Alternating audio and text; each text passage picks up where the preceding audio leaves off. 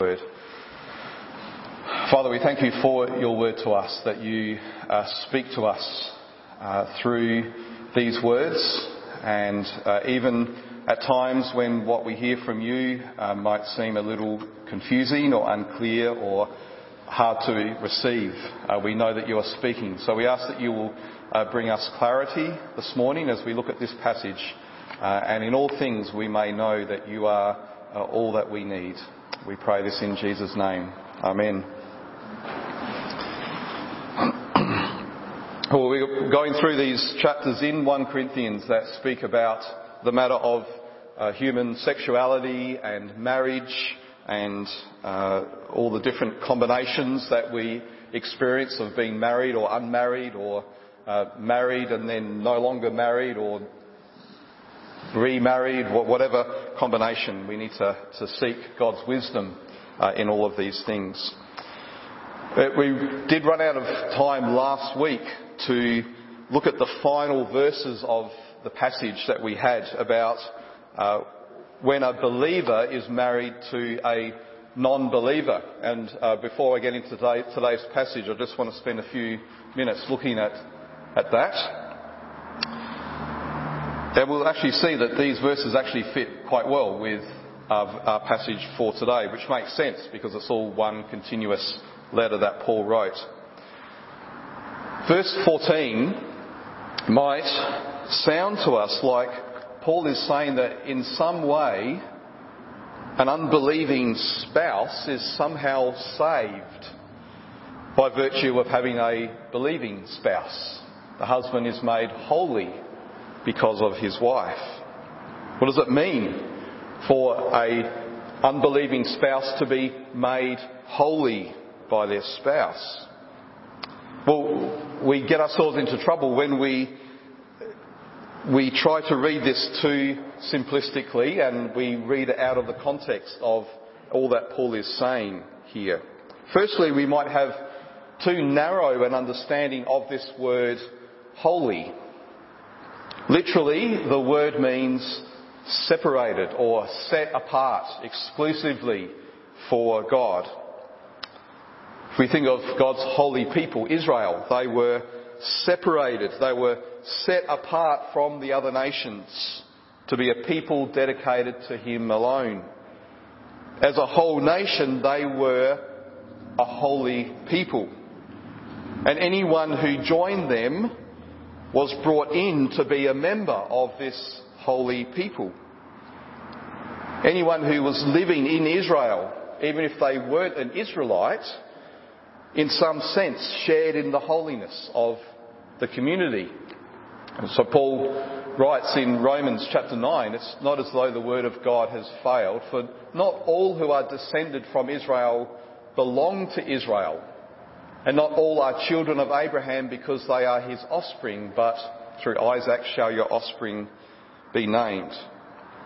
What he's saying there is on the outside and according to their family tree, there were Jews who were Israelites according to the flesh, but they weren't Israelites according to faith. They were still a part of God's holy people, but not in a way that actually led to salvation, because they thought they could justify themselves by works of the law rather than by faith in God. So in this sense, a person may be made holy by being connected into God's people through their believing spouse, believing husband or wife, even if in their own hearts they don't yet have faith in Jesus. That explains verse 16. This sanctified spouse still needs to come to saving faith in Jesus. And the believing spouse should be praying that God will do that through them. And when we look at the context of this verse, we see that Paul is not saying these things in order to discuss the theology of sanctification and holiness. He's saying this in order to give an assurance to the believing spouse, especially if they have children.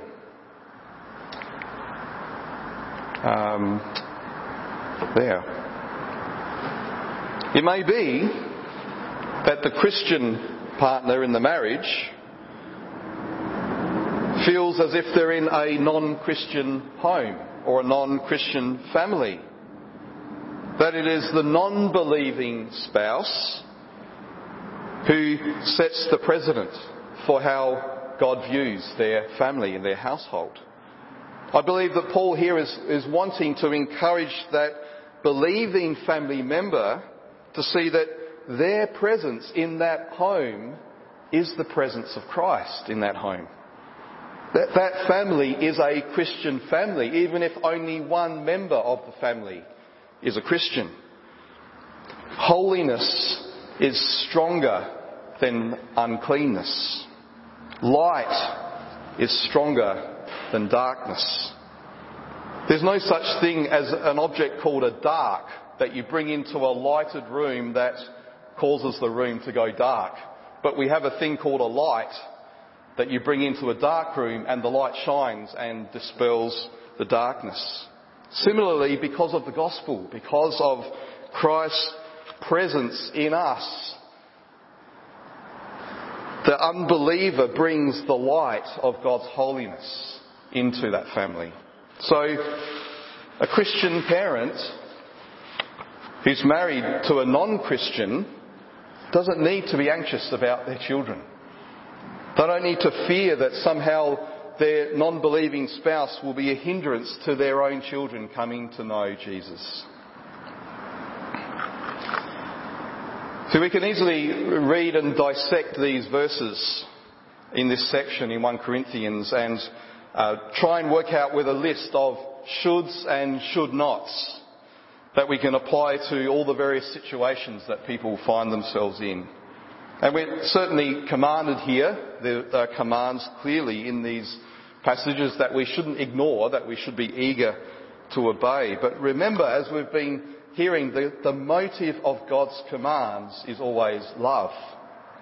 He instructs us to encourage us, to build us up, not to tear us down or discourage us. So it may seem like a burden to be instructed to remain in a marriage with a non-believer, especially if sometimes that means things are tough.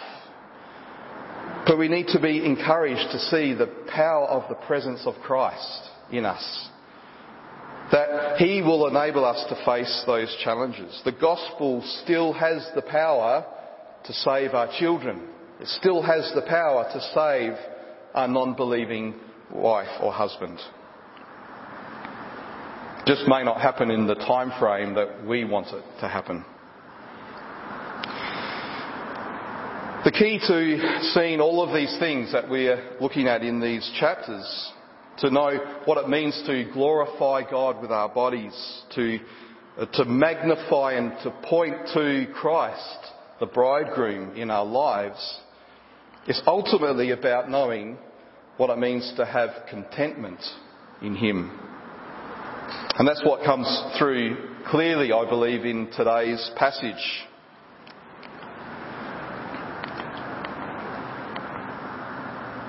Paul said in Philippians 4, in response to having received some financial help from the Philippians, he says, "Not that I'm speaking of being in need, for I have learned in whatever situation I am to be content.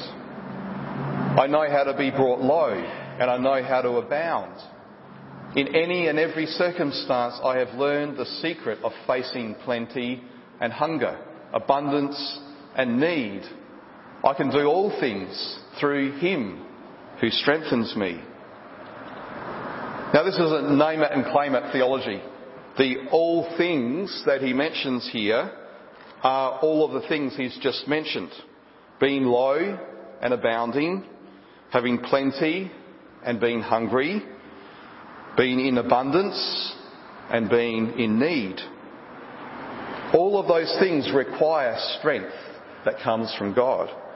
Because in the good times, if we're not drawing strength from him, we'll think that we can do it in our own steam. So we need his strength for abundance and times of need. He's not saying that when times are good we can find contentment in the things that we have, and then when things go badly we can switch over to finding contentment in him. No, all things, whatever situation, we're to find contentment in him alone. Only then will our hearts be guarded against idolising the good things that we have. And also they'll be guarded against becoming angry or bitter when we don't have the good things. There's a saying that's popped up from time to time in movies and books. Wherever you go, there you are. That's a thought that originated with an author called Thomas à Kempis. He was a 14th century writer. You may know him as the author of the book called The Imitation of Christ. I don't agree with everything he says in there, but what he says here is quite good. He says, "No one is so touched with a heartfelt sense of the passion of Christ as the man whose lot it has been to suffer. The cross then is always at hand and everywhere awaits you. You cannot escape it. Run where you will, for wherever you go, you take yourself with you, and you will always find yourself." Now, he's not saying there, find yourself in the modern individualistic way in which we say, I'm going to go travelling in order to find myself. What he's saying there is wherever we go, we'll always be confronted with the reality of ourselves, of our great need for the work of the cross of Christ, to deal with our sin, to deal with our weaknesses, our failures, our dashed hopes. See, the gospel tells us that wherever we go, not only will we find ourselves, but we'll also find Christ and his cross. Wherever you go, Christ is there. No matter your situation, you can find contentment in him because you are in Christ. You can never be anywhere without him. In fact, no matter where you are in the world, your true location is in Christ. This is the key to knowing how to respond to all these different scenarios that Paul addresses here. Contentment in him. Do we know the Father's sovereign commitment to care for us, his children? Do we know the absolute sufficiency of Christ and that we are assured of our acceptance by the Father in him? Do we know that the Holy Spirit is powerful to lead us into the truth and the reality of us being children of God? If our faith in the sovereign triune God is more than just lip service, and if we see him as much more than just a means to get help when things go wrong, then we also need to see that the primary way we glorify God with our bodies and with our heart and our soul and our mind is to find contentment in him. Psalm 62, 1-3, 1-2 says, God alone, for God alone my soul waits in silence. From him comes my salvation. He only is my rock and my salvation, my fortress. I shall not be greatly shaken. So, what does this contentment look like? What we see here in this passage in 1 Corinthians is it's a willingness to find joy in whatever situation we're in. trusting that the sovereignty of God means that we hear because of His good plan for us. Yet at the same time, we're ready to change and willing to change when God in His sovereignty makes that clear. In verses 17 to 24, the word for call appears 10 times in just a few short verses. And this principle of remaining as we're called appears 3 times in this section. Here in verse 17, only let each person lead the life that the Lord has assigned to him and to which God has called him.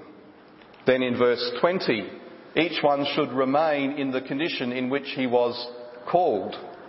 And then verse 24, so brothers, in whatever condition each was called, there let him remain with God. And that word condition is different in the English, but in the Greek it's actually in whatever calling each was called. So he uses the word twice there. But then to really press the point, he makes that comment at the end of verse 17. This is my rule in all the churches. Now the Greek word for church is ekklesia, which literally means called out. Ek means out. Kalos is Greek for call. The church is a people who is defined by the fact that we have been called out of the world and called to gather together as God's holy people. We might often associate the word calling maybe with ministry or vocation. When I first applied to study at seminary, I was required to give an account of my call. Or in other words, how I knew that God was leading me into ministry. That's often how that word is used. But this passage here tells us that every Christian is called, not just those with particular ministries. Primarily, we've all been called by God through the gospel to repentance and faith in Jesus. Calling is first and foremost the step in the work that God has done and is doing to save us. It's the work that began with foreknowledge. Those whom He foreknew, He also predestined to be conformed to the image of His Son. And those whom He predestined, He also called. But see, it begins with foreknowledge. Calling is part of that process, but how does it finish? Those whom He called, He also justified. And those whom He justified, He also glorified. I'm called by God because He foreknew me from before the foundation of the world. And my calling will ultimately result in me being glorified. This whole process, from beginning to end, is secured because it's based on God's actions and not my own. So to be described as someone who is called is to make a statement about my absolute security in Him from beginning to end. Out of this security, I can then confidently see that whatever situation I'm in, I'm there because it's exactly where God wants me to be at this moment. It's an important part of Him making me more like Jesus. So if and when He closes a door on one season and opens a new one to walk through, then I'll move. If the door remains shut, I'll be happy to stay where I am. I'll seek to find my sufficiency in Christ, not in my situation. And by doing so, I'll actually be seeking true joy. And we saw that, didn't we, in that principle of a believer married to a non-believer.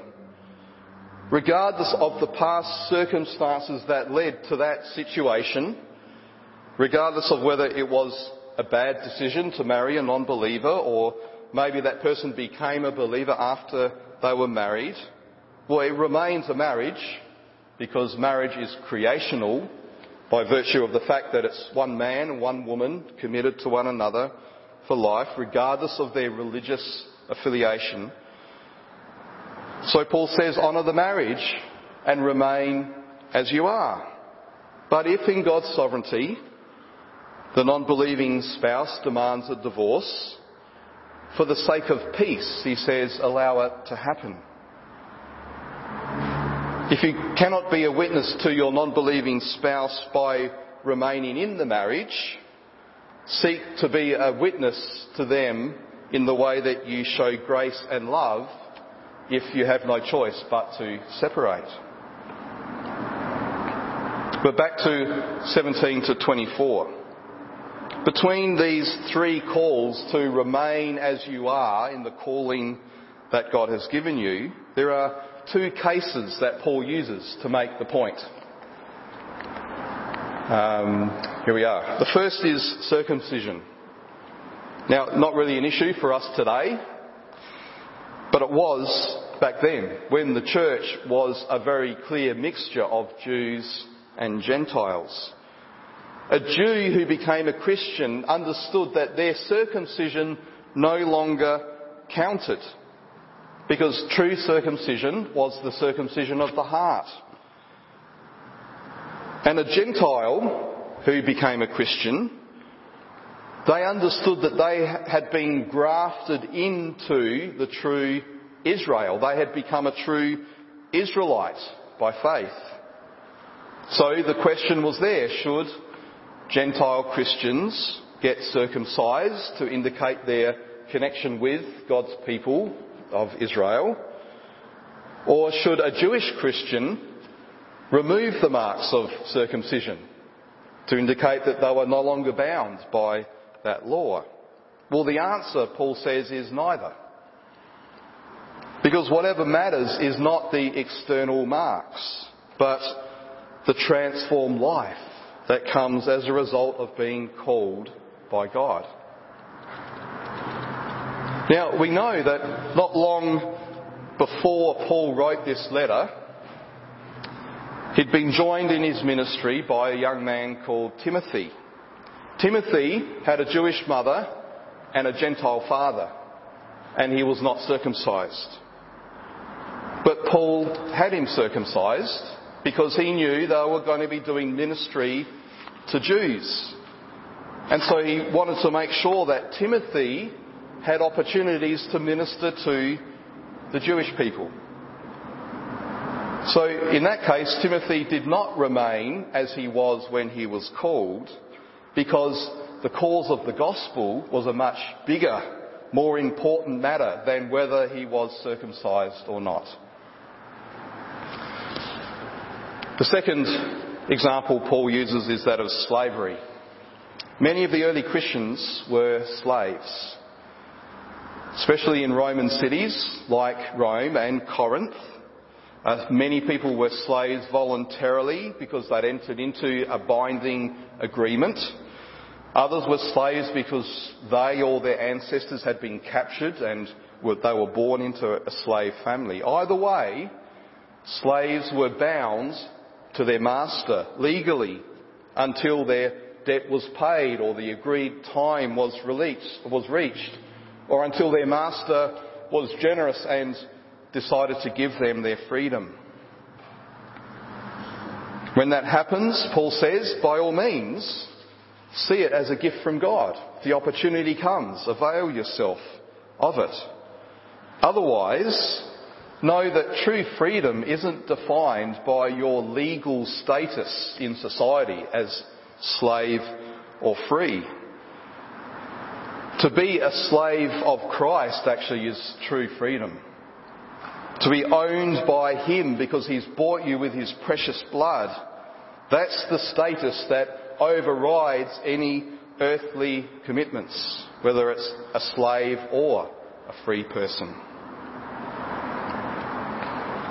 So these principles are then applied to questions of marriage and singleness in verses 25 to 28, and then again in 36 to 40.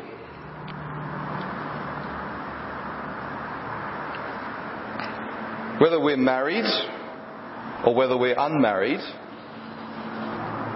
we need to find our contentment in Christ, not in our relationship status. We shouldn't think that the grass must always be greener on the other side of the fence.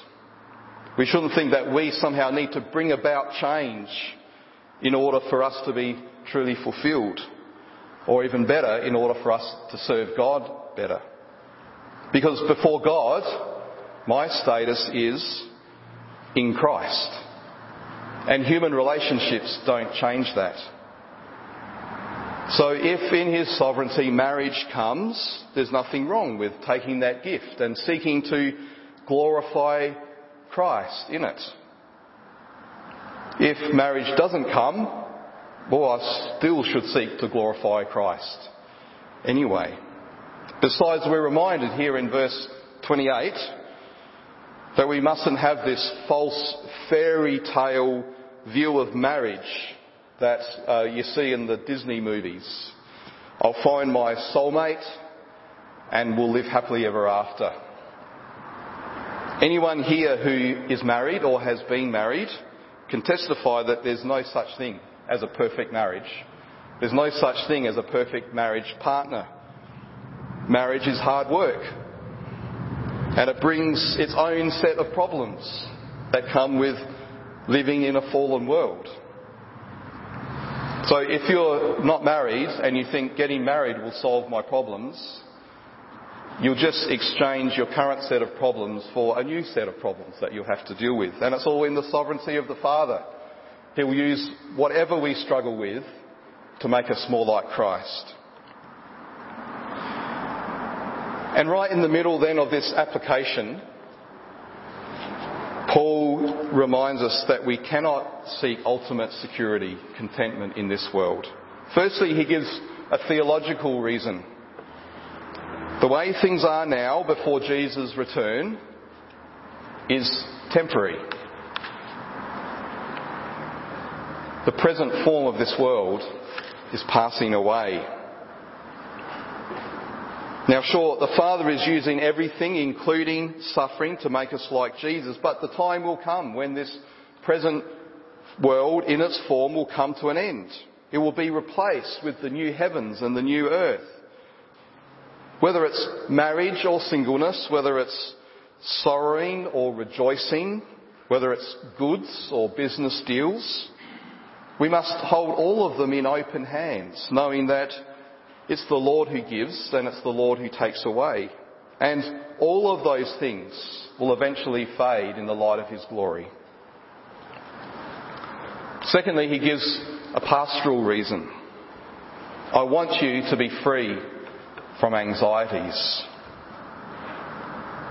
What is anxiety if it's not a lack of contentment? Anxiety comes when we start to consider or to deliberate all the what ifs.